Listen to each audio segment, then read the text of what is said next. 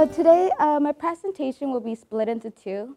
The first part, which I will be talking about now, will be the current situation regarding our transportation system. Okay, now we have three different transportation resources.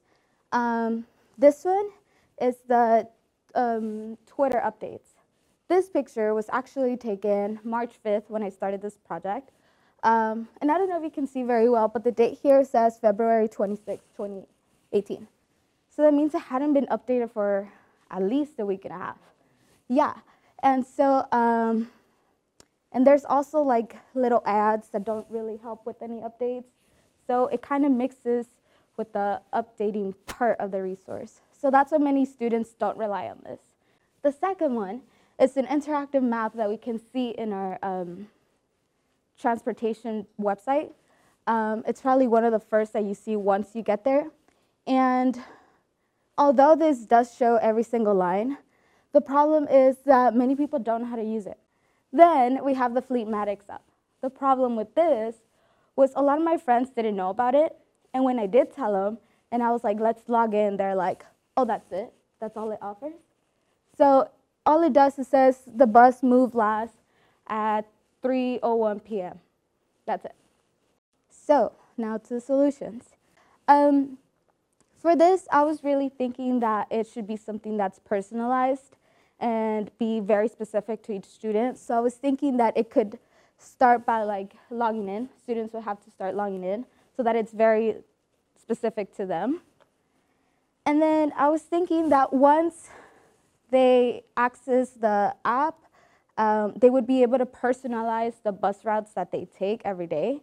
So if they take the C1, the C2, NightCat, and FastCat every day, it'd be on their favorites, and it'd be easier to access. And then I was thinking that if a student wants to plan ahead, they'd be given this, they'd be able to choose to see the larger time map, I guess. I'm not really sure what it's called. Or if they just wanted to know right away what's the first bus that's coming, they'd be able to see something a little smaller, something not so confusing where they have to be like, oh, this is my stop, and And then three other features that I talked about with some of my peers were having personalized alarms. So almost all of us have smartphones now, and with our location already being used in the phones, the app would be able to say, you're closer to Arrowwood. It'd be about a 10-minute walk. Start walking now if you want to make it to the first bus.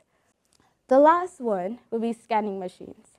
Again, I'm from LA. I've seen this a lot. And one of the biggest issues that my friends have is not being allowed to ride the bus because there aren't enough seats. So I was thinking that integrating a machine that could scan our CAT cards would be very helpful. It would go into the application, and then students would be able to see, oh, there are 5 seats left. If they'll get full, like in the next stop, maybe I should plan a backup route to go to school, or a backup plan, sorry, have a backup plan. And then that way they would be able to plan ahead just in case they didn't get a seat. And that's it. Thank you.